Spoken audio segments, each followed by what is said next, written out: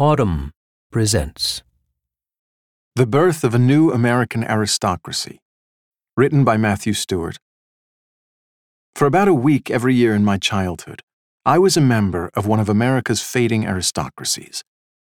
Sometimes around Christmas, more often on the 4th of July, my family would take up residence at one of my grandparents' country clubs in Chicago, Palm Beach, or Asheville, North Carolina. The breakfast buffets were magnificent, and grandfather was a jovial host, always ready with a familiar story, rarely missing an opportunity for gentle instruction on proper club etiquette. At the age of 11 or 12, I gathered from him, between his puffs of cigar smoke, that we owed our weeks of plenty to great-grandfather, Colonel Robert W. Stewart, a Rough Rider with Teddy Roosevelt, who made his fortune as the chairman of Standard Oil of Indiana in the 1920s. I was also given to understand that, for reasons traceable to some ancient and incomprehensible dispute, the Rockefellers were the mortal enemies of our clan. Only much later in life did I learn that the stories about the Colonel and his tangles with Titans fell far short of the truth. At the end of each week, we would return to our place. My reality was the aggressively middle-class world of 1960s and 1970s U.S. military bases and the communities around them. Life was good there, too. But the pizza came from a box, and it was Lucky Charms for breakfast. Our glory peaked on the day my parents came home with a new Volkswagen camper bus. As I got older, the holiday pomp of patriotic luncheons and bridge-playing rituals came to seem faintly ridiculous, and even offensive, like an endless birthday party for people whose chief accomplishment in life was just showing up. I belonged to a new generation that believed in getting ahead through merit. And we defined merit in a straightforward way. Test scores, grades, competitive resume stuffing, supremacy in board games and pickup basketball, and of course, working for our keep. For me, that meant taking on chores for the neighbors, punching the clock at a local fast food restaurant, and collecting scholarships to get through college and graduate school. I came into many advantages by birth, but money was not among them. I've joined a new aristocracy now, even if we still call ourselves meritocratic winners. If you're a typical reader of The Atlantic, you may well be a member too. And if you're not a member, my hope is that you'll find the story of this new class even more interesting, if also more alarming. To be sure, there's a lot to admire about my new group, which I'll call, for reasons you'll soon see, the 9.9%. We've dropped the old dress codes, put our faith in facts, and are somewhat more varied in skin tone and ethnicity. People like me, who have waning memories of life in an earlier ruling caste, are the exception, not the rule. By any sociological or financial measure, it's good to be us. It's even better to be our kids. In our health, family life, friendship networks, and level of education, not to mention money, we are crushing the competition below. But we do have a blind spot, and it is located right in the center of the mirror.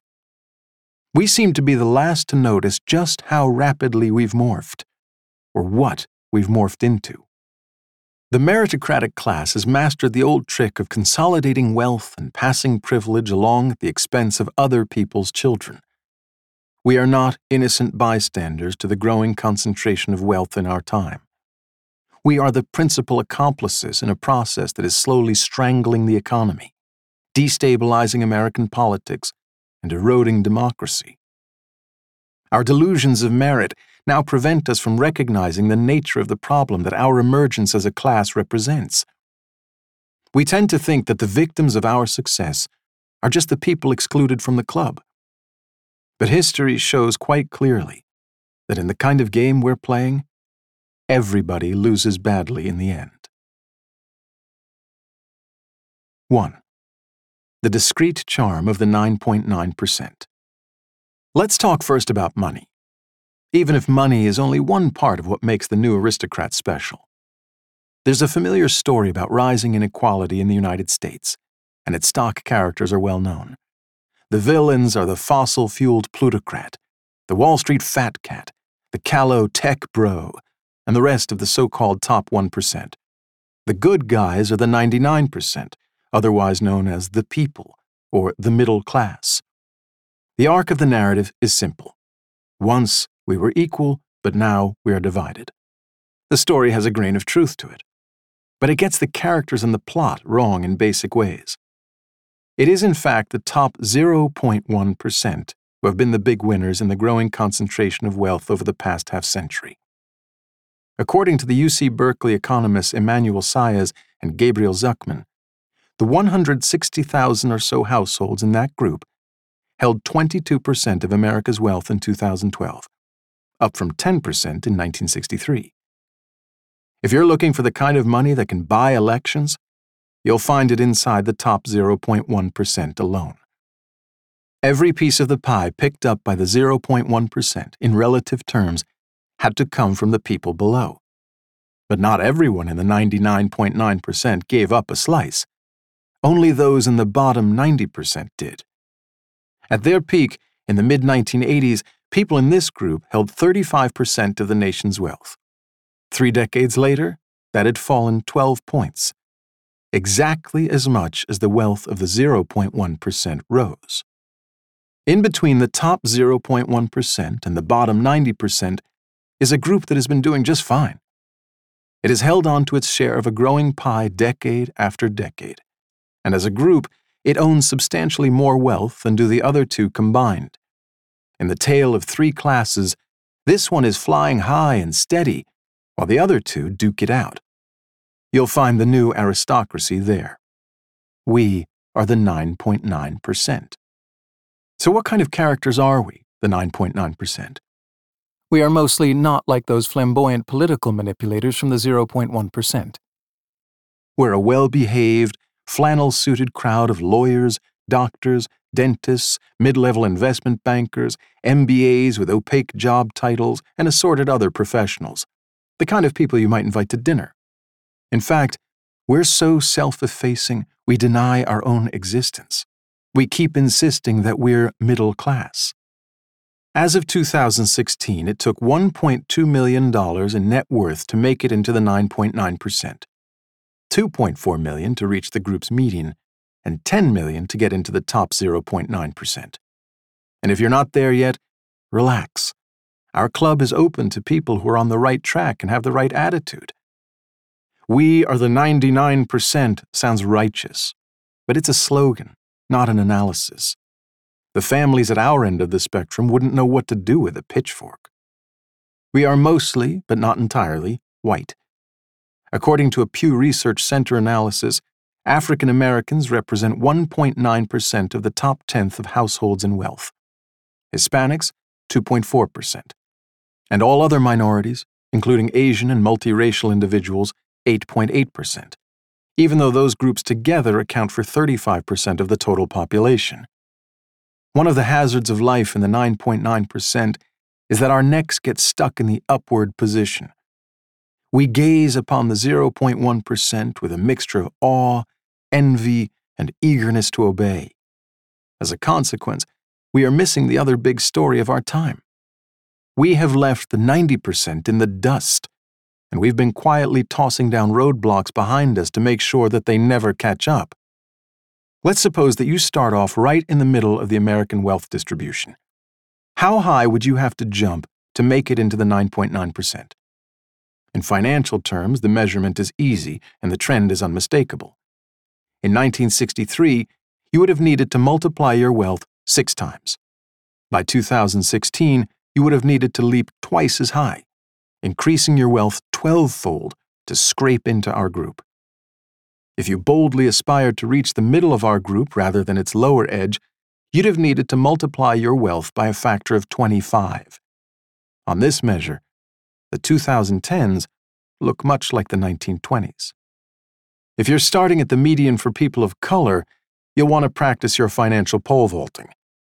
The Institute for Policy Studies calculated that, setting aside money invested in durable goods such as furniture and a family car, the median black family had a net wealth of $1,700 in 2013, and the median Latino family had $2,000, compared with $116,800 for the median white family. A 2015 study in Boston found that the wealth of the median white family there was $247,500, while the wealth of the median African American family was $8. That is not a typo. That's 2 grande cappuccinos. That and another 300,000 cups of coffee will get you into the 9.9%. None of this matters, you will often hear, because in the United States, everyone has an opportunity to make the leap. Mobility justifies inequality. As a matter of principle, this isn't true. In the United States, it also turns out not to be true as a factual matter. Contrary to popular myth, economic mobility in the land of opportunity is not high, and it's going down. Imagine yourself on the socioeconomic ladder with one end of a rubber band around your ankle and the other around your parents' rung. The strength of the rubber determines how hard it is for you to escape the rung on which you were born. If your parents are high on the ladder, the band will pull you up should you fall. If they are low, it will drag you down when you start to rise. Economists represent this concept with a number they call intergenerational earnings elasticity, or IGE, which measures how much of a child's deviation from average income can be accounted for by the parent's income. An IGE of 0 means that there's no relationship at all between parents' income and that of their offspring. An IGE of 1 says that the destiny of a child is to end up right where she came into the world. According to Miles Korak, an economics professor at the City University of New York, half a century ago, IGE in America was less than 0.3. Today, it is about 0.5. In America, the game is half over once you've selected your parents. IGE is now higher here than in almost every other developed economy. On this measure of economic mobility, the United States is more like Chile or Argentina than Japan or Germany. The story becomes even more disconcerting when you see just where on the ladder the tightest rubber bands are located. Canada, for example, has an IGE of about half that of the U.S. Yet from the middle rungs of the two countries' income ladders, offspring move up or down through the nearby deciles at the same respectable pace. The difference is in what happens at the extremes. In the United States, it's the children of the bottom decile, and above all, the top decile, the 9.9%, who settle down nearest to their starting point. Here in the land of opportunity, the taller the tree, the closer the apple falls. All of this analysis of wealth percentiles, to be clear, provides only a rough start in understanding America's evolving class system. People move in and out of wealth categories all the time without necessarily changing social class. And they may belong to a different class in their own eyes than they do in others. Yet even if the trends in the monetary statistics are imperfect illustrations of a deeper process, they are nonetheless registering something of the extraordinary transformation that's taking place in our society.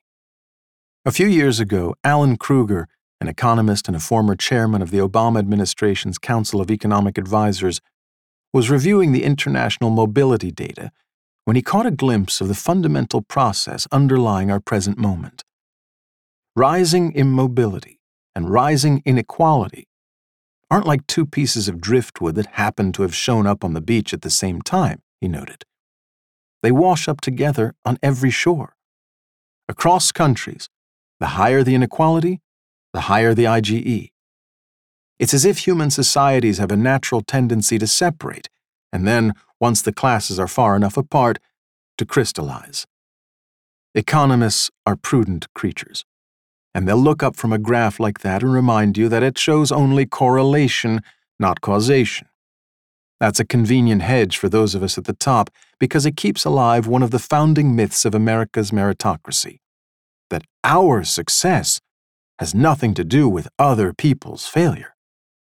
It's a pleasant idea. But around the world and throughout history, the wealthy have advanced the crystallization process in a straightforward way. They have taken their money out of productive activities and put it into walls. Throughout history, moreover, one social group above all others has assumed responsibility for maintaining and defending these walls. Its members used to be called aristocrats. Now, we're the 9.9%. The main difference is that we have figured out how to use the pretense of being part of the middle as one of our strategies for remaining on top. Kruger liked one of the graphs, the one showing that the higher a country's inequality, the higher its IGE tends to be, to give it a name, the Great Gatsby curve. It's a good choice, and it resonates strongly with me. F. Scott Fitzgerald's novel about the breakdown of the American dream is set in 1922, or right around the time that my great-grandfather was secretly siphoning money from Standard Oil and putting it into a shell company in Canada. It was published in 1925, just as special counsel was turning up evidence that bonds from that company had found their way into the hands of the Secretary of the Interior. Its author was drinking his way through the cafes of Paris, just as Colonel Robert W. Stewart was running away from subpoenas to testify before the United States Senate about his role in the Teapot Dome scandal. We are only now closing in on the peak of inequality that his generation achieved in 1928. I'm sure they thought it would go on forever, too. 2. The origin of a species.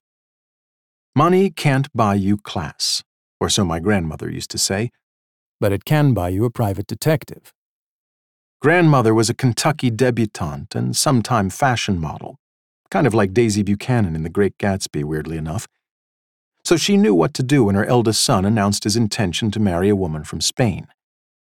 A gumshoe promptly reported back that the prospective bride's family made a living selling newspapers on the streets of Barcelona. Grandmother instituted an immediate and total communications embargo. In fact, my mother's family owned and operated a large paper goods factory. When children came, grandmother at last relented. Determined to do the right thing, she arranged for the new family, then on military assignment in Hawaii, to be inscribed in the New York Social Register. Sociologists would say, in their dry language, that my grandmother was a zealous manager of the family's social capital, and she wasn't about to let some Spanish street urchin run away with it. She did have a point, even if her facts were wrong. Money may be the measure of wealth, but it is far from the only form of it. Family, friends, social networks, personal health, culture, education, and even location are all ways of being rich too. These non-financial forms of wealth, as it turns out, aren't simply perks of membership in our aristocracy. They define us. We are the people of good family, good health, good schools, good neighborhoods, and good jobs. We may want to call ourselves the 5 Gs rather than the 9.9%. We are so far from the not-so-good people on all of these dimensions, we are beginning to resemble a new species. And just as in grandmother's day, the process of speciation begins with a love story, or, if you prefer, sexual selection. The polite term for the process is assortative mating. The phrase is sometimes used to suggest that this is another of the wonders of the Internet age, where popcorn at last meets butter and Yankees fan finds Yankees fan. In fact, the frenzy of assortative mating today results from a truth that would have been generally acknowledged by the heroines of any Jane Austen novel. Rising inequality decreases the number of suitably wealthy mates, even as it increases the reward for finding one and the penalty for failing to do so.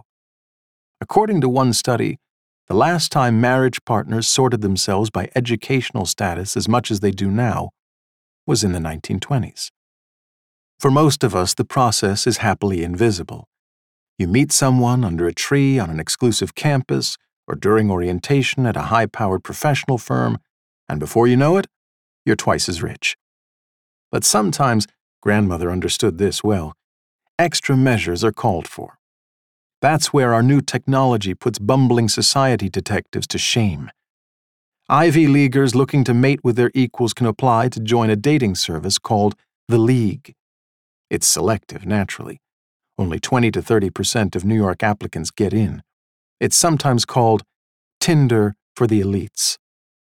It is misleading to think that assortative mating is symmetrical, as in city mouse marries city mouse and country mouse marries country mouse. A better summary of the data would be, rich mouse finds love, and poor mouse gets screwed. It turns out Who knew that people who are struggling to keep it all together have a harder time hanging on to their partner? According to the Harvard political scientist Robert Putnam, 60 years ago, just 20% of children born to parents with a high school education or less lived in a single-parent household. Now that figure is nearly 70%. Among college-educated households, by contrast, the single-parent rate remains less than 10%.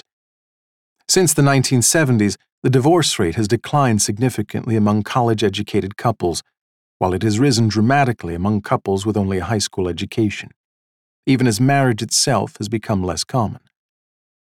The rate of single parenting is in turn the single most significant predictor of social immobility across countries, according to a study led by the Stanford economist Raj Chetty. None of which is to suggest that individuals are wrong to seek a suitable partner and make a beautiful family. People should, and presumably always will, pursue happiness in this way. It's one of the delusions of our meritocratic class, however, to assume that if our actions are individually blameless, then the sum of our actions will be good for society. We may have studied Shakespeare on the way to law school, but we have little sense for the tragic possibilities of life. The fact of the matter is that we have silently and collectively opted for inequality, and this is what inequality does. It turns marriage into a luxury good, and a stable family life into a privilege that the moneyed elite can pass along to their children. How do we think that's going to work out? This divergence of families by class is just one part of a process that is creating two distinct forms of life in our society. Stop in at your local yoga studio or soul cycle class, and you'll notice that the same process is now inscribing itself in our own bodies. In 19th century England, the rich really were different. They didn't just have more money. They were taller, a lot taller. According to a study colorfully titled On English Pygmies and Giants, 16-year-old boys from the upper classes towered a remarkable 8.6 inches on average over their undernourished lower-class countrymen. We are reproducing the same kind of division via a different set of dimensions. Obesity, diabetes, heart disease, kidney disease, and liver disease are all 2 to 3 times more common in individuals who have a family income of less than $35,000 than in those who have a family income greater than $100,000. Among low-educated, middle-aged whites, the death rate in the United States, alone in the developed world, increased in the first decade and a half of the 21st century. Driving the trend is the rapid growth in what the Princeton economists Ann Case and Angus Deaton call deaths of despair, suicides, and alcohol and drug-related deaths. The sociological data are not remotely ambiguous on any aspect of this growing divide. We 9.9%ers live in safer neighborhoods, go to better schools, have shorter commutes, receive higher quality health care, and when circumstances require, serve time in better prisons. We also have more friends, the kind of friends who will introduce us to new clients or line up great internships for our kids. These special forms of wealth offer the further advantages that they are both harder to emulate and safer to brag about than high income alone. Our class walks around in the jeans and t-shirts inherited from our supposedly humble beginnings. We prefer to signal our status by talking about our organically nourished bodies, the awe-inspiring feats of our offspring, and the ecological correctness of our neighborhoods. We have figured out how to launder our money through higher virtues. Most important of all, we have learned how to pass all of these advantages down to our children. In America today, the single best predictor of whether an individual will get married, stay married, pursue advanced education, live in a good neighborhood, have an extensive social network, and experience good health is the performance of his or her parents on those same metrics. We're leaving the 90% and their offspring far behind in a cloud of debts and bad life choices that they somehow can't stop themselves from making. We tend to overlook the fact that parenting is more expensive and motherhood more hazardous in the United States than in any other developed country, that campaigns against family planning and reproductive rights are an assault on the families of the bottom 90%, and that law and order politics serves to keep even more of them down. We prefer to interpret their relative poverty as vice. Why can't they get their act together? New forms of life necessarily give rise to new and distinct forms of consciousness. If you doubt this, you clearly haven't been reading the personal and household services ads on Monster.com. At the time of this writing, the section from my town of Brookline, Massachusetts, featured one placed by a busy professional couple seeking a part-time nanny. The nanny, or manny, the ad scrupulously avoids committing to gender, is to be bright, loving, and energetic, friendly, intelligent, and professional, and a very good communicator, both written and verbal. She, on balance of probability, will assist with the care and development of 2 children and will be responsible for all aspects of the children's needs, including bathing, dressing, feeding, and taking the young things to and from school and activities. That's why a college degree in early childhood education is a plus. In short, nanny is to have every attribute one would want in a terrific, professional, college-educated parent. Except, of course, the part about being an actual professional, college-educated parent. There is no chance that nanny will trade places with our busy 5G couple. She must know the proper etiquette in a professionally run household and be prepared to accommodate changing circumstances. She is required to have 5+ years' experience as a nanny, which makes it unlikely that she'll have had time to get the law degree that would put her on the other side of the bargain. All of nanny's skills, education, experience, and professionalism will land her a job that is part-time. The ad is written in flawless 21st century business speak. But what it is really seeking is a governess. That exquisitely contradictory figure in Victorian literature who is both indistinguishable in all outward respects from the upper class and yet emphatically not a member of it. Nanny's best bet for moving up in the world is probably to follow the example of Jane Eyre and run off with the lord or lady of the manor. If you look beyond the characters in this unwritten novel about Nanny and her 5G masters, you'll see a familiar shape looming on the horizon. The Gatsby curve has managed to reproduce itself in social, physiological, and cultural capital. Put more accurately, there is only one curve, but it operates through a multiplicity of forms of wealth. Rising inequality does not follow from a hidden law of economics, as the otherwise insightful Thomas Piketty suggested when he claimed that the historical rate of return on capital exceeds the historical rate of growth in the economy. Inequality necessarily entrenches itself through other, non-financial, intrinsically invidious forms of wealth and power. We use these other forms of capital to project our advantages into life itself. We look down from our higher virtues in the same way the English upper class looked down from its taller bodies, as if the distinction between superior and inferior were an artifact of nature. That's what aristocrats do. 3. The privilege of an education. My 16-year-old daughter is sitting on a couch, talking with a stranger about her dreams for the future. We're here, ominously enough, because she says, "All my friends are doing it." For a moment, I wonder whether we have unintentionally signed up for some kind of therapy. The professional woman in the smart casual suit throws me a pointed glance and says, "It's normal to be anxious at a time like this." She really does see herself as a therapist of sorts. But she does not yet seem to know that the source of my anxiety is the idea of shelling out for a $12,000 base package of college counseling services, whose chief purpose is apparently to reduce my anxiety. Determined to get something out of this trial counseling session, I push for recommendations on summer activities. We leave with a tip on a 10-day cultural tour of France for high schoolers.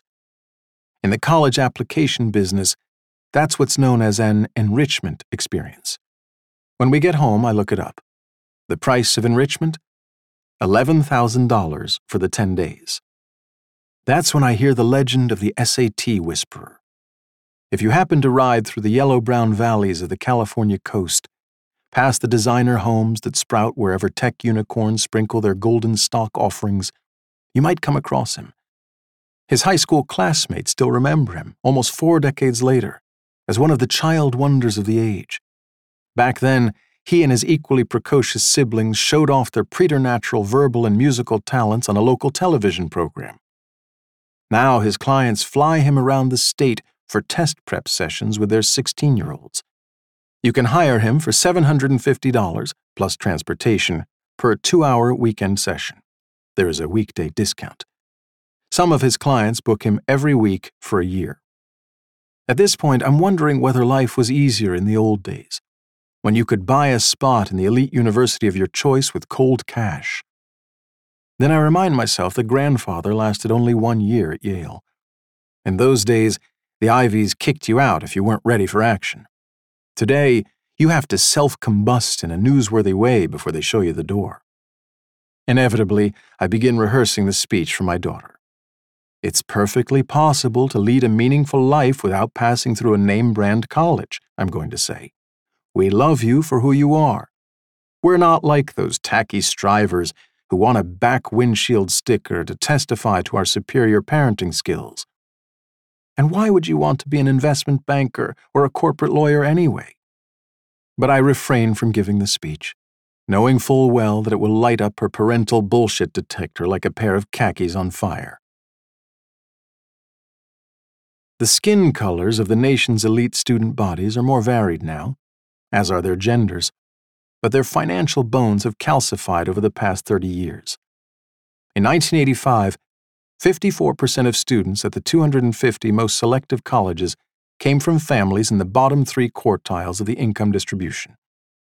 A similar review of the class of 2010 put that figure at just 33%. According to a 2017 study, 38 elite colleges, among them 5 of the Ivies, had more students from the top 1% than from the bottom 60%. In his 2014 book, Excellent Sheep, William Deresiewicz, a former English professor at Yale, summed up the situation nicely. Our new multiracial, gender-neutral meritocracy has figured out a way to make itself hereditary. The wealthy can also draw on a variety of affirmative action programs designed just for them. As Daniel Golden points out in The Price of Admission, legacy admissions policies reward those applicants with the foresight to choose parents who attended the university in question. Athletic recruiting, on balance and contrary to the popular wisdom, also favors the wealthy, whose children pursue lacrosse, squash, fencing, and the other cost-intensive sports at which private schools and elite public schools excel.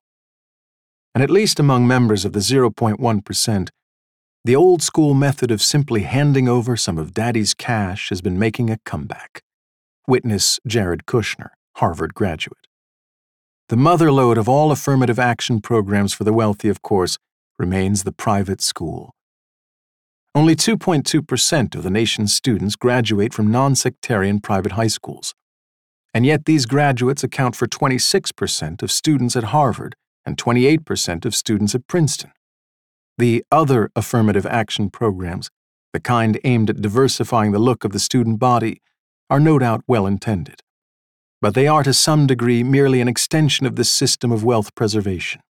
Their function, at least in part, is to indulge rich people in the belief that their college is open to all on the basis of merit. The plummeting admission rates of the very top schools nonetheless leave many of the children of the 9.9% facing long odds. But not to worry, junior 9.9%ers. We've created a new range of elite colleges just for you. Thanks to the ambitious university administrators and the ever-expanding rankings machine at U.S. News & World Report, 50 colleges are now as selective as Princeton was in 1980 when I applied. The colleges seem to think that piling up rejections makes them special.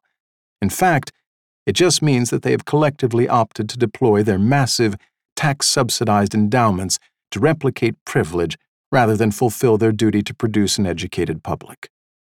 The only thing going up as fast as the rejection rates at selective colleges is the astounding price of tuition.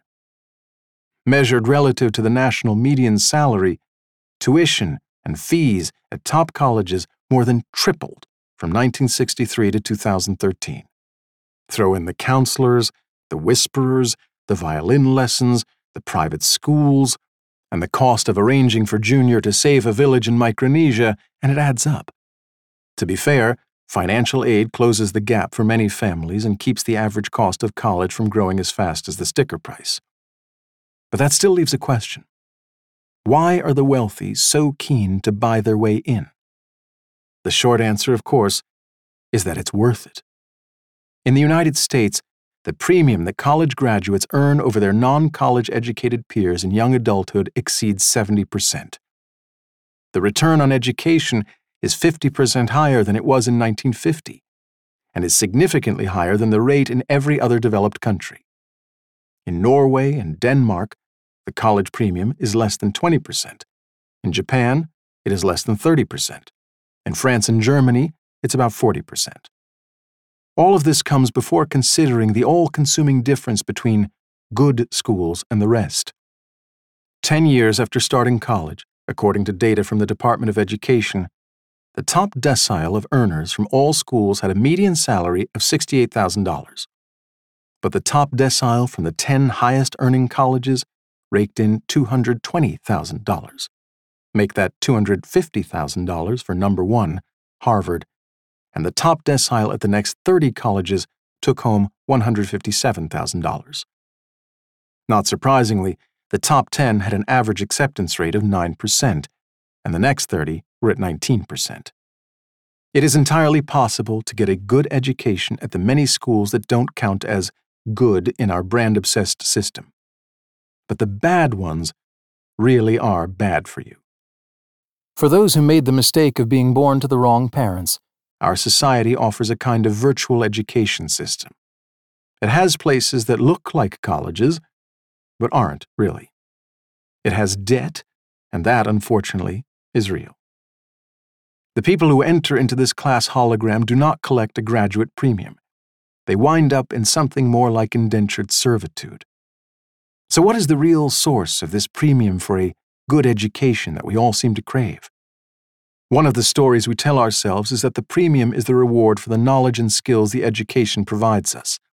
Another, usually unfurled after a round of drinks, is that the premium is a reward for the superior cranial endowments we possessed before setting foot on campus. We are, as some sociologists have delicately put it, a cognitive elite. Behind both of these stories lies one of the founding myths of our meritocracy. One way or the other, we tell ourselves, the rising education premium is a direct function of the rising value of meritorious people in a modern economy. That is, not only do the meritorious get ahead, but the rewards we receive are in direct proportion to our merit. But the fact is that degree holders earn so much more than the rest, not primarily because they are better at their job, but because they mostly take different categories of jobs. Well over half of Ivy League graduates, for instance, typically go straight into one of 4 career tracks that are generally reserved for the well-educated: finance, management consulting, medicine, or law. To keep it simple, let's just say that there are 2 types of occupations in the world: those whose members have collective influence in setting their own pay, and those whose members must face the music on their own. It's better to be a member of the first group. Not surprisingly, that is where you will find the college crowd. Why do America's doctors make twice as much as those of other wealthy countries? Given that the United States has placed dead last 5 times running in the Commonwealth Fund's ranking of healthcare systems in high-income countries, it's hard to argue that they are twice as gifted at saving lives. Dean Baker, a senior economist with the Center for Economic and Policy Research, has a more plausible suggestion. When economists like me look at medicine in America, whether we lean left or right politically, we see something that looks an awful lot like a cartel. Through their influence on the number of slots at medical schools, the availability of residencies, the licensing of foreign-trained doctors, and the role of nurse practitioners, physicians' organizations can effectively limit the competition their own members face. And that is exactly what they do. Lawyers, or at least a certain elite subset of them, have apparently learned to play the same game. Even after the collapse of the so-called law school bubble, America's lawyers are number one in international salary rankings and earn more than twice as much on average as their wig-toting British colleagues. The University of Chicago law professor Todd Henderson, writing for Forbes in 2016, offered a blunt assessment. The American Bar Association operates a state-approved cartel. Similar occupational licensing schemes provide shelter for the meritorious in a variety of other sectors. The policy researchers Brink Lindsay and Stephen Tellis detail the mechanisms in the captured economy. Dentists' offices, for example, have a glass ceiling that limits what dental hygienists can do without supervision, keeping their bosses in the 9.9%. Copyright and patent laws prop up profits and salaries in the education-heavy pharmaceutical, software, and entertainment sectors. These arrangements are trifles, however, compared with what's on offer in tech and finance, two of the most powerful sectors of the economy. By now, we're thankfully done with the tech sector fairy tales in which whip-smart cowboys innovate the heck out of a stodgy status quo. The reality is that 5 monster companies, you know the names, are worth about $3.5 trillion combined and represent more than 40% of the market capital on the Nasdaq Stock Exchange. Much of the rest of the technology sector consists of virtual entities waiting patiently to feed themselves to these beasts. Let's face it, this is monopoly money with a smiley emoji. Our society figured out some time ago how to deal with companies that attempt to corner the market on viscous substances like oil. We don't yet know what to do with the monopolies that arise out of networks and scale effects in the information marketplace. Until we do, the excess profits will stick to those who manage to get closest to the information honeypot. You can be sure that these people will have a great deal of merit. The candy-hurling godfather of today's meritocratic class, of course, is the financial services industry. Americans now turn over $1 of every $12 in GDP to the financial sector. In the 1950s, the bankers were content to keep only $1 out of $40. The game is more sophisticated than a two-fisted money grab, but its essence was made obvious during the 2008 financial crisis. The public underwrites the risks. The financial gurus take a seat at the casino. And it's heads they win, tails we lose. The financial system we now have is not a product of nature. It has been engineered over decades by powerful bankers for their own benefit and for that of their posterity. Who is not in on the game? Auto workers, for example, caregivers, retail workers, furniture makers, food workers. The wages of American manufacturing and service workers consistently hover in the middle of international rankings. The exceptionalism of American compensation rates comes to an end in the kinds of work that do not require a college degree. You see, when educated people with excellent credentials band together to advance their collective interest, it's all part of serving the public good by ensuring a high quality of service, establishing fair working conditions, and giving merit its due. That's why we do it through associations and with the assistance of fellow professionals wearing white shoes. When working-class people do it, through unions, it's a violation of the sacred principles of the free market. It's thuggish and anti-modern. Imagine if workers hired consultants and compensation committees consisting of their peers at other companies to recommend how much they should be paid. The result would be, well, we know it would be, because that's what CEOs do. It isn't a coincidence that the education premium surged during the same years that membership in trade unions collapsed. In 1954, 28% of all workers were members of trade unions. But by 2017, that figure was down to 11%. Education, the thing itself, not the degree, is always good. A genuine education opens minds and makes good citizens. It ought to be pursued for the sake of society. In our unbalanced system, however, education has been reduced to a private good, justifiable only by the increments in graduates' paychecks. Instead of uniting and enriching us, it divides and impoverishes. which is really just a way of saying that our worthy ideals of educational opportunity are ultimately no match for the tidal force of the Gatsby curve. The metric that has tracked the rising college premium with the greatest precision is, that's right, intergenerational earnings elasticity, or IGE. Across countries, the same correlation obtains. The higher the college premium, the lower the social mobility. As I'm angling all the angles for my daughter's college applications, the counselor is out, and the SAT whisperer was never going to happen, I realize why this delusion of merit is so hard to shake. If she, can pull this off, well, there's the proof that we deserve it. If the system can be gamed, well then, our ability to game the system has become the new test of merit. So go ahead and replace the SATs with shuffleboard on the high seas or whatever you want. Who can doubt that we'd master that game too?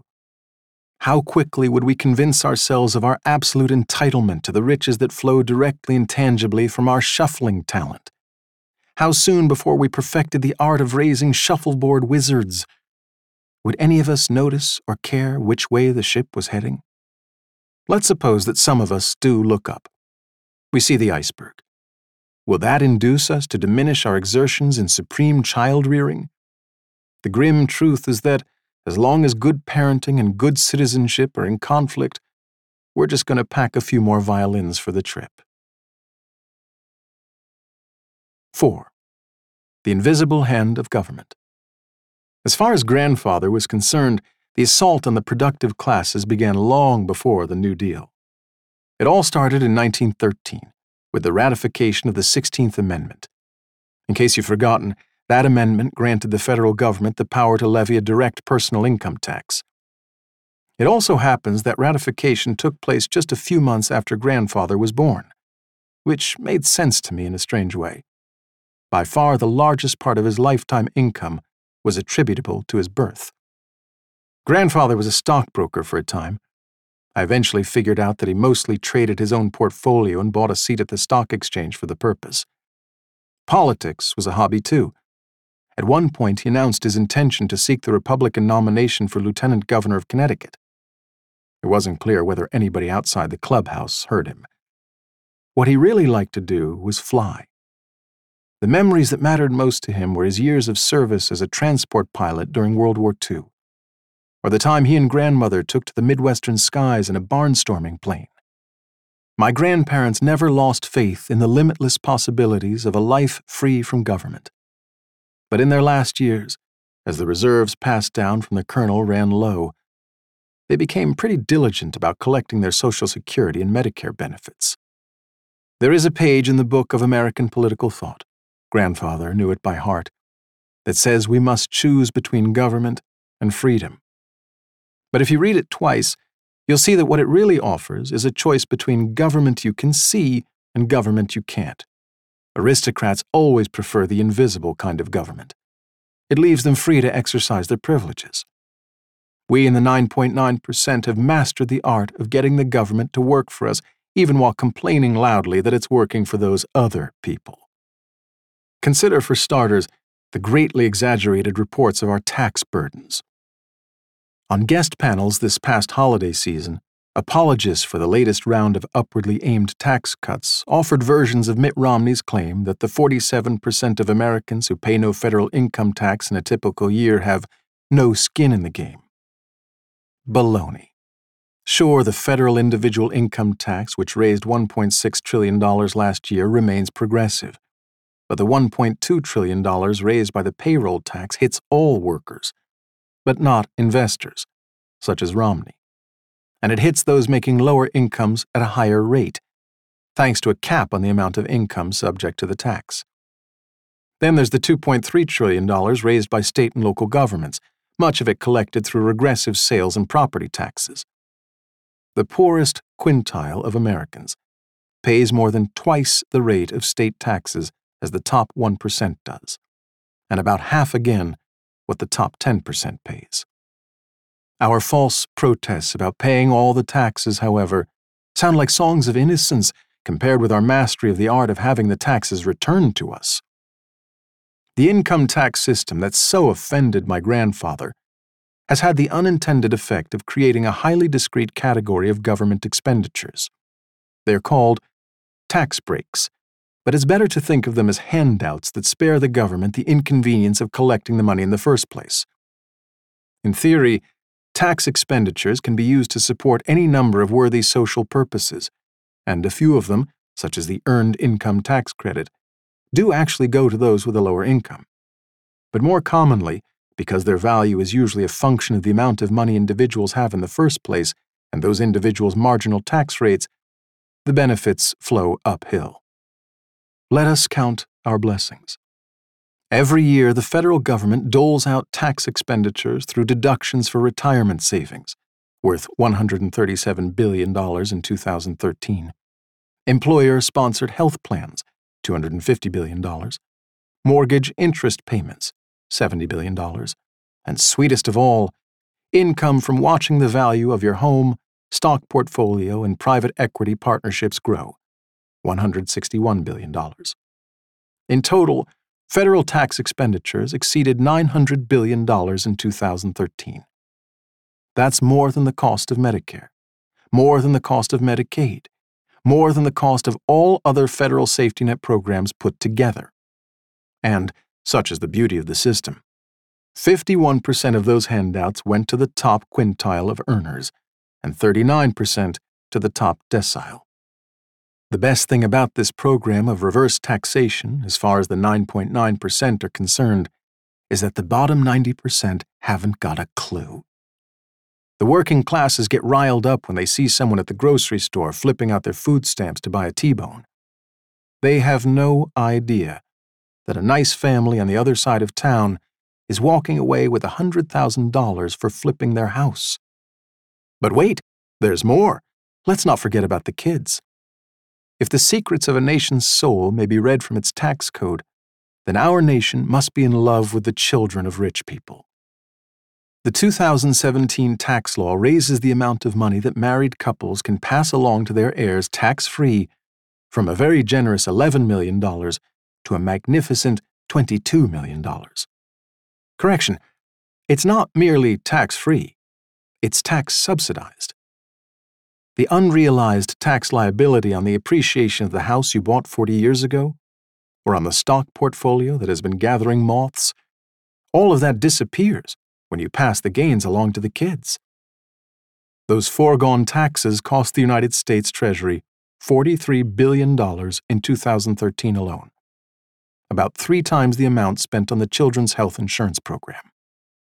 Grandfather's father, the Colonel, died in 1947, when the maximum estate tax rate was a now unheard-of 77%. When the remainder was divvied up among 4 siblings, Grandfather had barely enough to pay for the Bentley and keep up with the dues at the necessary clubs. The government made sure that I would grow up in the middle class. And for that, I will always be grateful. 5. The Gilded Zip Code. From my Brookline home, it's a pleasant 10-minute walk to get a haircut. Along the way, you pass immense elm trees and brochure-ready homes beaming in their reclaimed Victorian glory. Apart from a landscaper or two, you are unlikely to spot a human being in this wilderness of oversized closets, wood-paneled living rooms, and sub-zero refrigerators. If you do run into a neighbor, you might have a conversation like this. Our kitchen remodel went way over budget. We had to fight just to get the tile guy to show up. I know, we ate Thai takeout for a month because the gas guy's car kept breaking down. You arrive at the Supercuts fresh from your stroll, but the nice lady who cuts your hair is looking stressed. You discover that she commutes an hour through jammed highways to work. The gas guy does too, and the tile guy comes in from another state. None of them can afford to live around here. The rent is too damn high. From 1980 to 2016, home values in Boston multiplied 7.6 times. When you take account of inflation, they generated a return of 157% to their owners. San Francisco returned 162% in real terms over the same period. New York, 115%, and Los Angeles, 114%. If you happen to live in a neighborhood like mine, you are surrounded by people who consider themselves to be real estate geniuses. That's one reason we can afford to make so many mistakes in the home renovation department. If you live in St. Louis, 3%, or Detroit, minus 16%, on the other hand, you weren't so smart. In 1980, a house in St. Louis would trade for a decent studio apartment in Manhattan. Today, that house will buy an 80-square-foot bathroom in the Big Apple. The returns on the right kind of real estate have been so extraordinary that, according to some economists, real estate alone may account for essentially all of the increase in wealth concentration over the past half-century. It's not surprising that the values are up in the major cities. These are the gold mines of our new economy. Yet there is a paradox. The rent is so high that people, notably people in the middle class, are leaving town rather than working the mines. From 2000 to 2009, the San Francisco Bay Area had some of the highest salaries in the nation, yet it lost 350,000 residents to lower-paying regions. Across the United States, the journalist and economist Ryan Avent writes in The Gated City, "The best opportunities are found in one place, and for some reason most Americans are opting to live in another."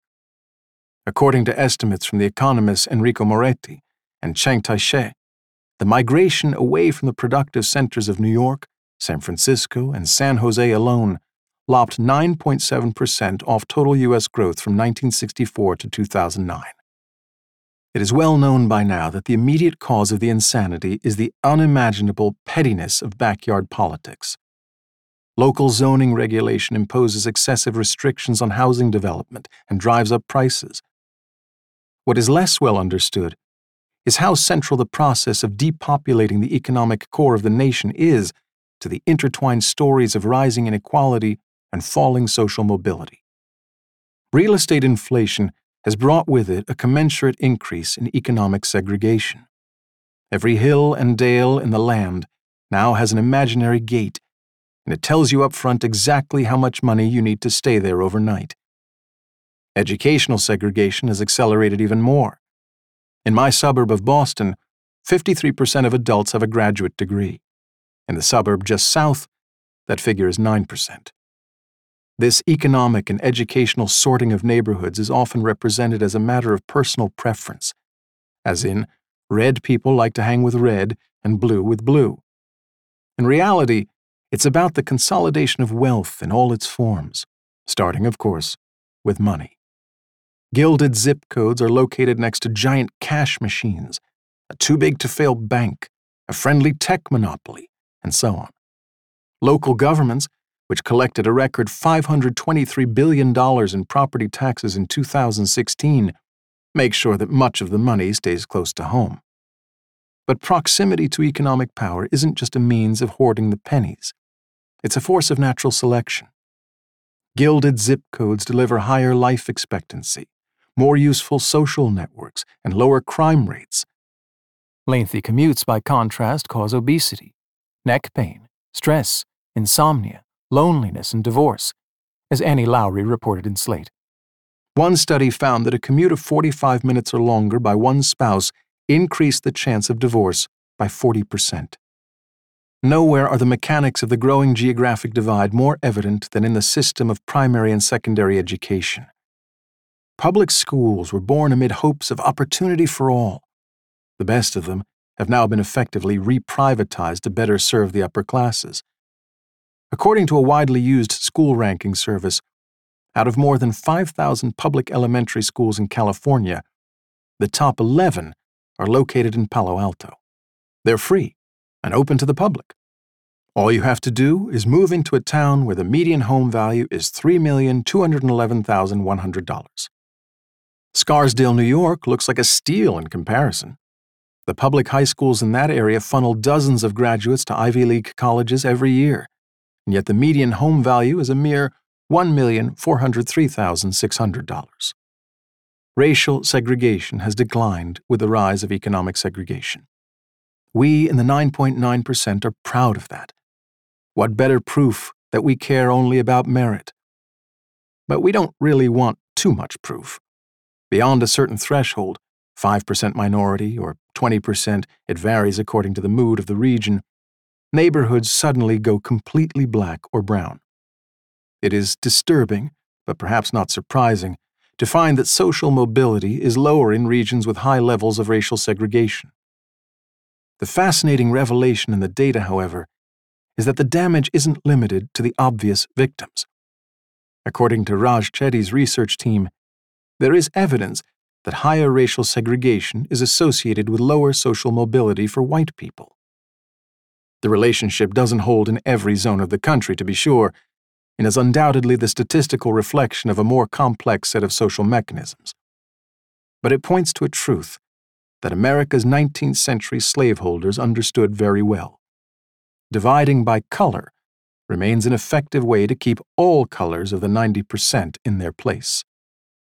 With localized wealth comes localized political power, and not just of the kind that shows up in voting booths. Which brings us back to the depopulation paradox. Given the social and cultural capital that flows through wealthy neighborhoods, is it any wonder that we can defend our turf in the zoning wars? We have lots of ways to make that sound public-spirited. It's all about saving the local environment, preserving the historic character of the neighborhood, and avoiding overcrowding. In reality, it's about hoarding power and opportunity inside the walls of our own castles. This is what aristocracies do. Zip code is who we are. It defines our style, announces our values, establishes our status, preserves our wealth, and allows us to pass it along to our children. It's also slowly strangling our economy and killing our democracy. It is the brick-and-mortar version of the Gatsby curve. The traditional story of economic growth in America has been one of arriving, building, inviting friends, and building some more. The story we're writing looks more like one of slamming doors shut behind us and slowly suffocating under a mass of commercial-grade kitchen appliances. 6. Our blind spot. In my family, Aunt Sarah was the true believer. According to her version of reality, the family name was handed down straight from the ancient kings of Scotland. Great-great-something grandfather William Stewart, a soldier in the Continental Army, was seated at the right hand of George Washington. And Sarah herself was somehow descended from Pocahontas's sister. The stories never made much sense. But that didn't stop Sarah from believing in them. My family had to be special for a reason. The 9.9% are different. We don't delude ourselves about the ancient sources of our privilege. That's because, unlike Aunt Sarah and her imaginary princesses, we've convinced ourselves that we don't have any privilege at all. Consider the reception that at least some members of our tribe have offered to those who have foolishly dared to draw attention to our advantages.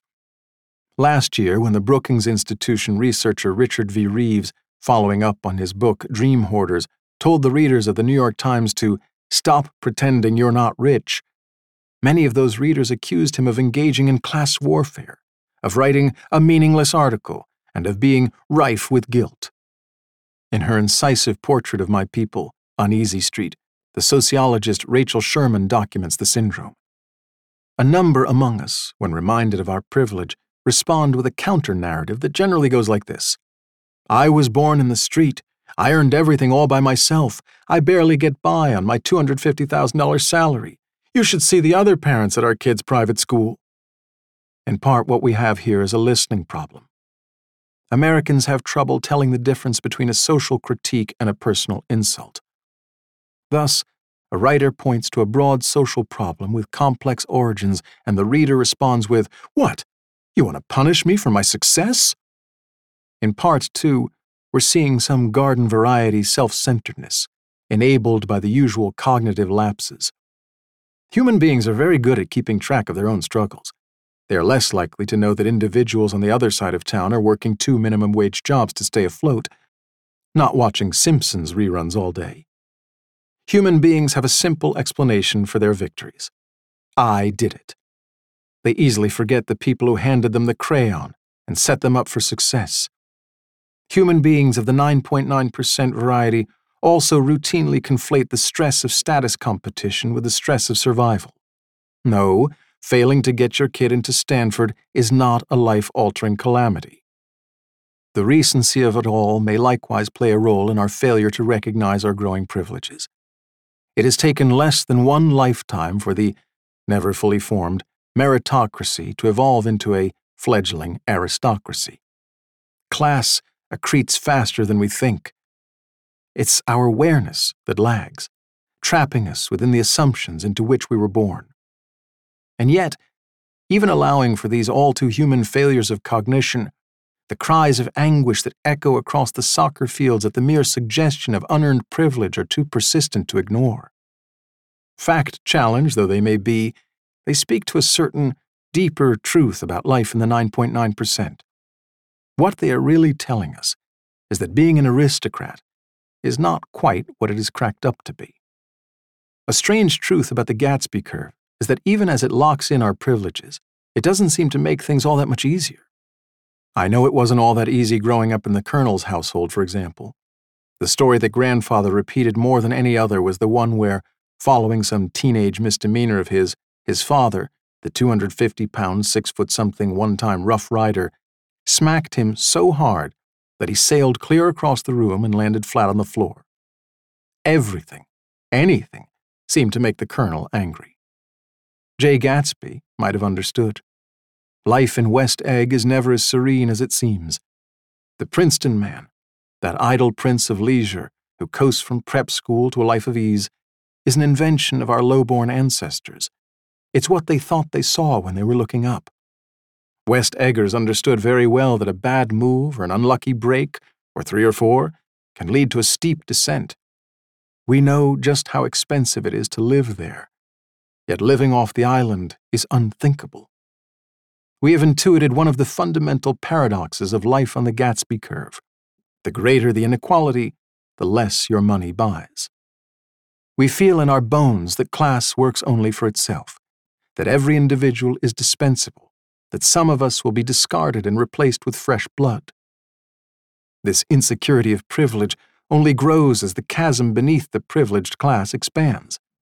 It is the restless engine that drives us to invest still more time and energy in the walls that will keep us safe by keeping others out. Here's another fact of life in West Egg. Someone is always above you. In Gatsby's case, it was the old money people of East Egg. In the Colonel's case, it was John D. Rockefeller Jr. You're always trying to please them, and they're always ready to pull the plug. The source of the trouble, considered more deeply, is that we have traded rights for privileges. We're willing to strip everyone, including ourselves, of the universal right to a good education, adequate health care, adequate representation in the workplace, genuinely equal opportunities, because we think we can win the game. But who, really, in the end, is going to win this slippery game of escalating privileges? Under the circumstances, delusions are understandable, but that doesn't make them salutary, as Aunt Sarah discovered too late. Even as the last few pennies of the Colonel's buck trickled down to my father's generation, she still had the big visions that corresponded to her version of the family mythology. Convinced that she had inherited a head for business, she bet her penny on the dot-com bubble. In her final working years, she donned a red and black uniform and served burgers at a Wendy's in the vicinity of Jacksonville, Florida. 7. The politics of resentment. The political theology of the meritocracy has no room for resentment. We are taught to run the competition of life with our eyes on the clock and not on one another, as if we were each alone. If someone scores a powerboat on the Long Island waterways, so much the better for her. The losers will just smile and try harder next time. In the real world, we humans are always looking from side to side. We are intensely conscious of what other people are thinking and doing, and conscious to the point of preoccupation with what they think about us. Our status is visible only through its reflection in the eyes of others. Perhaps the best evidence for the power of an aristocracy is to be found in the degree of resentment it provokes. By that measure, the 9.9% are doing pretty well indeed. The surest sign of an increase in resentment is a rise in political division and instability. We're positively acing that test. You can read all about it in the headlines of the past 2 years. The 2016 presidential election marked a decisive moment in the history of resentment in the United States. In the person of Donald Trump, resentment entered the White House. It rode in on the back of an alliance between a tiny subset of super-wealthy 0.1 percenters, not all of them necessarily American, and a large number of 90 percenters who stand for pretty much everything the 9.9% are not. According to exit polls by CNN and Pew, Trump won white voters by about 20%. But these weren't just any old whites, though they were old, too. The first thing to know about the substantial majority of them is that they weren't the winners in the new economy. To be sure, for the most part, they weren't poor either. But they did have reason to feel judged by the market and found wanting. The counties that supported Hillary Clinton represented an astonishing 64% of the GDP, while Trump counties accounted for a mere 36%. Aaron Terrazas, a senior economist at Zillow, found that the median home value in Clinton counties was $250,000, while the median in Trump counties was $154,000. When you adjust for inflation, Clinton counties enjoyed real estate price appreciation of 27% from January 2000 to October 2016. Trump counties got only a 6% bump. The residents of Trump County were also the losers in the war on human health. According to Shannon Monat, an associate professor of sociology at Syracuse, the Rust Belt counties that put the anti-government health care candidate over the top were those that lost the most people in recent years to deaths of despair, those due to alcohol, drugs, and suicide. To make all of America as great as Trump country, you would have to torch about a quarter of total GDP, wipe a similar proportion of the nation's housing stock into the sea, and lose a few years in life expectancy. There's a reason why one of Trump's favorite words is unfair. That's the only word resentment wants to hear. Even so, the distinguishing feature of Trump's white voters wasn't their income, but their education, or lack thereof. Pew's latest analysis indicates that Trump lost college-educated white voters by a humiliating 17% margin. But he got revenge with non-college-educated whites, whom he captured by a stomping 36% margin. According to an analysis by Nate Silver, the 50 most educated counties in the nation surged to Clinton. In 2012, Obama had won them by a mere 17 percentage points. Clinton took them by 26 points. The 50 least educated counties moved in the opposite direction. Whereas Obama had lost them by 19 points, Clinton lost them by 31. Majority-minority counties split the same way. The more educated moved toward Clinton, and the less educated toward Trump. The historian Richard Hofstadter drew attention to anti-intellectualism in American life in 1963. Susan Jacoby warned in 2008 about the age of American unreason, and Thomas Nichols announced the death of expertise in 2017. In Trump, the age of unreason has at last found its hero. The self-made man is always the idol of those who aren't quite making it. He is the sacred embodiment of the American dream, the guy who answers to nobody, the poor man's idea of a rich man. It's the educated phonies this group can't stand. With his utter lack of policy knowledge and belligerent commitment to maintaining his ignorance, Trump is the perfect representative for a population whose idea of good governance is just to scramble the eggheads. When reason becomes the enemy of the common man becomes the enemy of reason. Did I mention that the common man is white? That brings us to the other side of American-style resentment. You kick down, and then you close ranks around an imaginary tribe. The problem, you say, is the moochers, the snakes, the handout queens. The solution is the flag and the religion of your white ancestors. According to a survey by the political scientist Brian Schaffner, Trump crushed it among voters who strongly disagree that white people have advantages because of the color of their skin, as well as among those who strongly agree that women seek to gain power over men. It's worth adding that these responses measure not racism or sexism directly, but rather resentment. They're good for picking out the kind of people who will vehemently insist that they are the least racist or sexist person you have ever met, even as they vote for a flagrant racist and an accused sexual predator. No one is born resentful.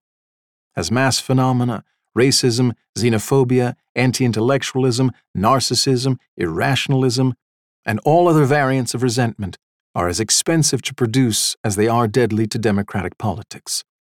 Only long hours of television programming, intelligently manipulated social media feeds, and expensively sustained information bubbles can actualize the unhappy dispositions of humanity to the point where they may be fruitfully manipulated for political gain. Racism, in particular, is not just a legacy of the past, as many Americans would like to believe. It also must be constantly reinvented for the present. Mass incarceration, fear-mongering, and segregation are not just the results of prejudice, but also the means of reproducing it. The raging polarization of American political life is not the consequence of bad manners or a lack of mutual understanding. It is just the loud aftermath of escalating inequality. It could not have happened without the 0.1%, or rather, an aggressive subset of its members. Wealth always preserves itself by dividing the opposition. The Gatsby curve does not merely cause barriers to be built on the ground.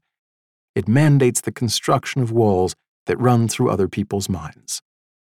But that is not to let the 9.9% off the hook. We may not be the ones funding the race baiting, but we are the ones hoarding the opportunities of daily life. We are the staff that runs the machine that funnels resources from the 90% to the 0.1%. We've been happy to take our cut of the spoils. We've looked on with smug disdain as our labors have brought forth a population prone to resentment and ripe for manipulation. We should be prepared to embrace the consequences. The first important thing to know about these consequences is the most obvious. Resentment is a solution to nothing. It isn't a program of reform. It isn't populism. It is an affliction of democracy, not an instance of it. The politics of resentment is a means of increasing inequality, not reducing it. Every policy change that is waded out of the Trump administration's baffling morass of incompetence makes this clear. The new tax law, the executive actions on the environment and telecommunications and on financial services regulation, the judicial appointments of conservative ideologues, all will have the effect of keeping the 90% toiling in the foothills of merit for many years to come. The second thing to know is that we are next in line for the chopping block. As the population of the resentful expands, the circle of joy near the top gets smaller. The people riding popular rage to glory eventually realize that we are less useful to them as servants of the economic machine than we are as model enemies of the people. The anti-blue state provisions of the recent tax law have miffed some members of the 9.9%, but they're just a taste of the bad things that happen to people like us as the politics of resentment unfolds. The past year provides ample confirmation of the third and most important consequence of the process: instability. Unreasonable people also tend to be ungovernable. I won't belabor the point. Just try doing a frequency search on the phrase constitutional crisis over the past 5 years. That's the thing about the Gatsby curve. You think it's locking all of your gains in place, but the crystallization process actually has the effect of making the whole system more brittle. If you look again at history, you can get a sense of how the process usually ends. 8. How aristocracies fail. For months, Colonel Robert W. Stewart dodged the subpoenas. He was in Mexico or South America, undertaking business negotiations so sensitive that revealing his precise location would jeopardize the national interest, or so said his lawyer.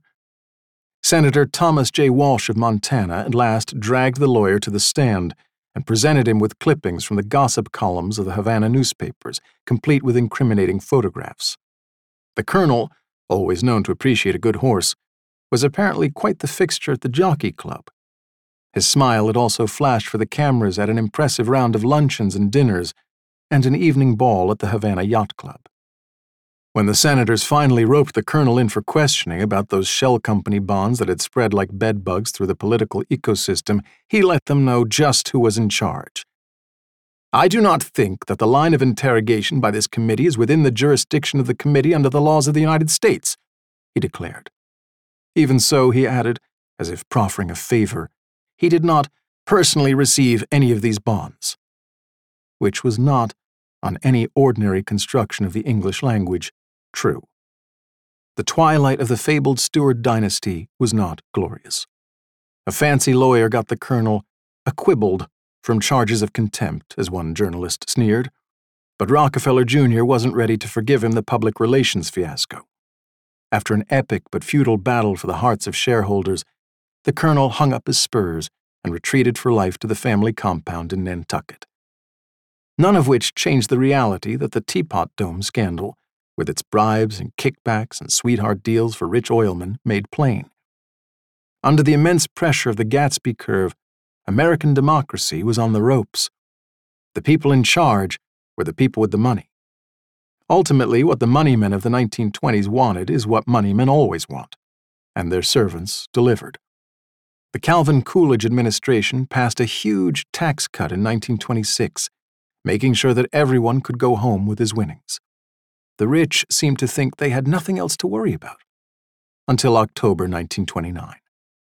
Where were the 90% during these acts of plunder? An appreciable number of them could be found at Ku Klux Klan rallies.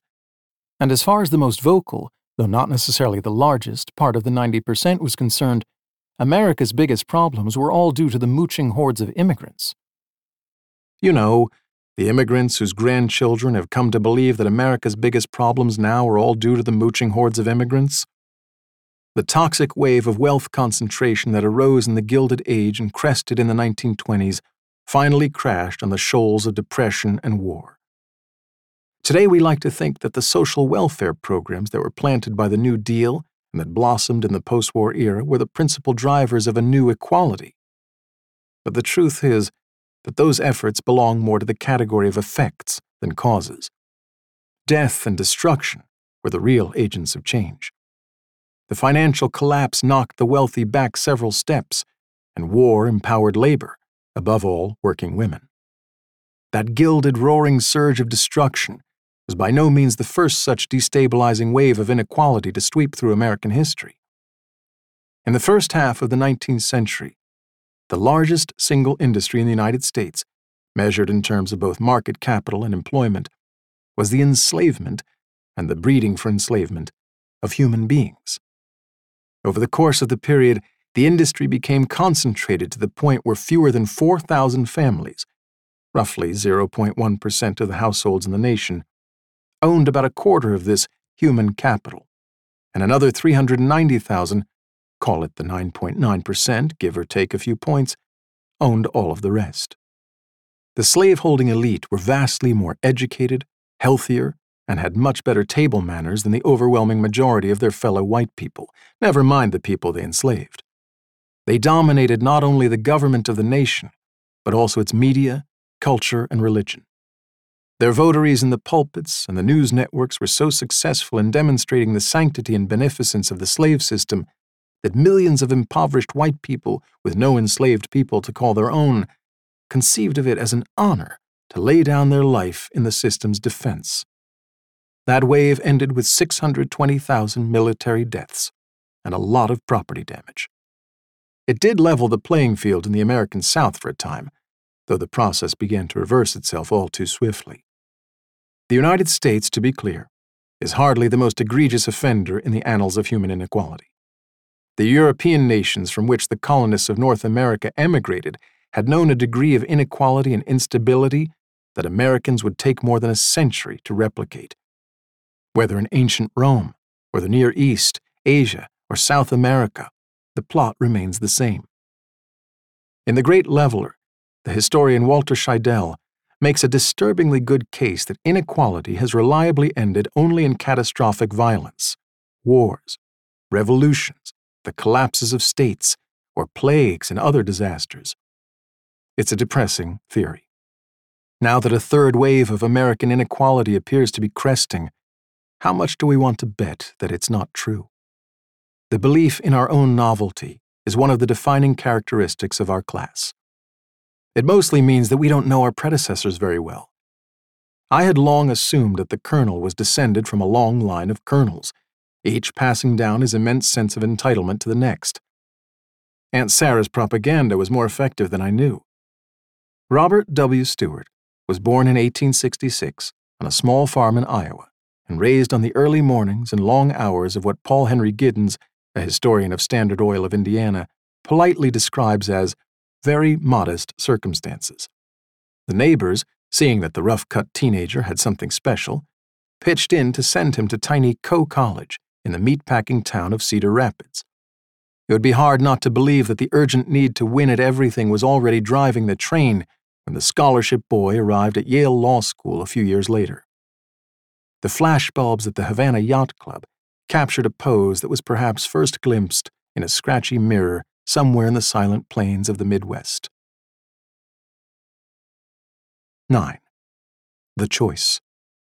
I like to think that the ending of The Great Gatsby is too downbeat. Even if we are doomed to row our boats ceaselessly back into the past, how do we know which part of the past that will be? History shows us a number of aristocracies that have made good choices. The 9.9%ers of ancient Athens held off the dead tide of the Gatsby curve for a time, even if democracy wasn't quite the right word for their system of government. America's first generation of revolutionaries was mostly 9.9%ers, and yet they turned their backs on the man at the very top in order to create a government of, by, and for the people. The best revolutions do not start at the bottom. They are the work of the upper middle class. These exceptions are rare, to be sure, and yet they are the story of the modern world. In total population, average life expectancy, material wealth, artistic expression, rates of violence, and almost every other measure that matters for the quality of human life, the modern world is a dramatically different place than anything that came before. Historians offer many complicated explanations for this happy turn in human events: the steam engine, microbes, the weather. But a simple answer precedes them all: equality. The history of the modern world is the unfolding of the idea at the vital center of the American Revolution. The defining challenge of our time is to renew the promise of American democracy by reversing the calcifying effects of accelerating inequality. As long as inequality rules, reason will be absent from our politics. Without reason, none of our other issues can be solved. It's a world historical problem, but the solutions that have been put forward so far are for the most part shoebox in size. Well-meaning meritocrats have proposed new and better tests for admitting people into their jewel-encrusted classrooms. Fine. But we aren't going to beat back the Gatsby curve by tweaking the formulas for excluding people from fancy universities. Policy wonks have taken aim at the more egregious tax code handouts, such as the mortgage interest deduction and college saving plans. Good. And then what? Conservatives continue to recycle the characterological solutions, like celebrating traditional marriage or bringing back that old-time religion. Sure, reforging familial and community bonds is a worthy goal. But talking up those virtues won't save any families from the withering pressures of a rigged economy. Meanwhile, coffee shop radicals say they want a revolution. They don't seem to appreciate that the only simple solutions are the incredibly violent and destructive ones. The American idea has always been a guide star, not a policy program, much less a reality. The rights of human beings never have been and never could be permanently established in a handful of phrases or old declarations. They are always rushing to catch up to the world that we inhabit. In our world now, we need to understand that access to the means of sustaining good health, the opportunity to learn from the wisdom accumulated in our culture, and the expectation that one may do so in a decent home and neighborhood are not privileges to be reserved for the few who have learned to game the system. They are rights that follow from the same source as those that an earlier generation called life, liberty, and the pursuit of happiness. Yes, the kind of change that really matters is going to require action from the federal government. That which creates monopoly power can also destroy it. That which allows money into politics can also take it out. That which has transferred power from labor to capital can transfer it back. Change also needs to happen at the state and local levels. How else are we going to open up our neighborhoods and restore the public character of education, It's going to take something from each of us, too. And perhaps especially from those who happen to be the momentary winners of this cycle in the game. We need to peel our eyes away from the mirror of our own success and think about what we can do in our everyday lives for the people who aren't our neighbors. We should be fighting for opportunities for other people's children as if the future of our own children depended on it. It probably does.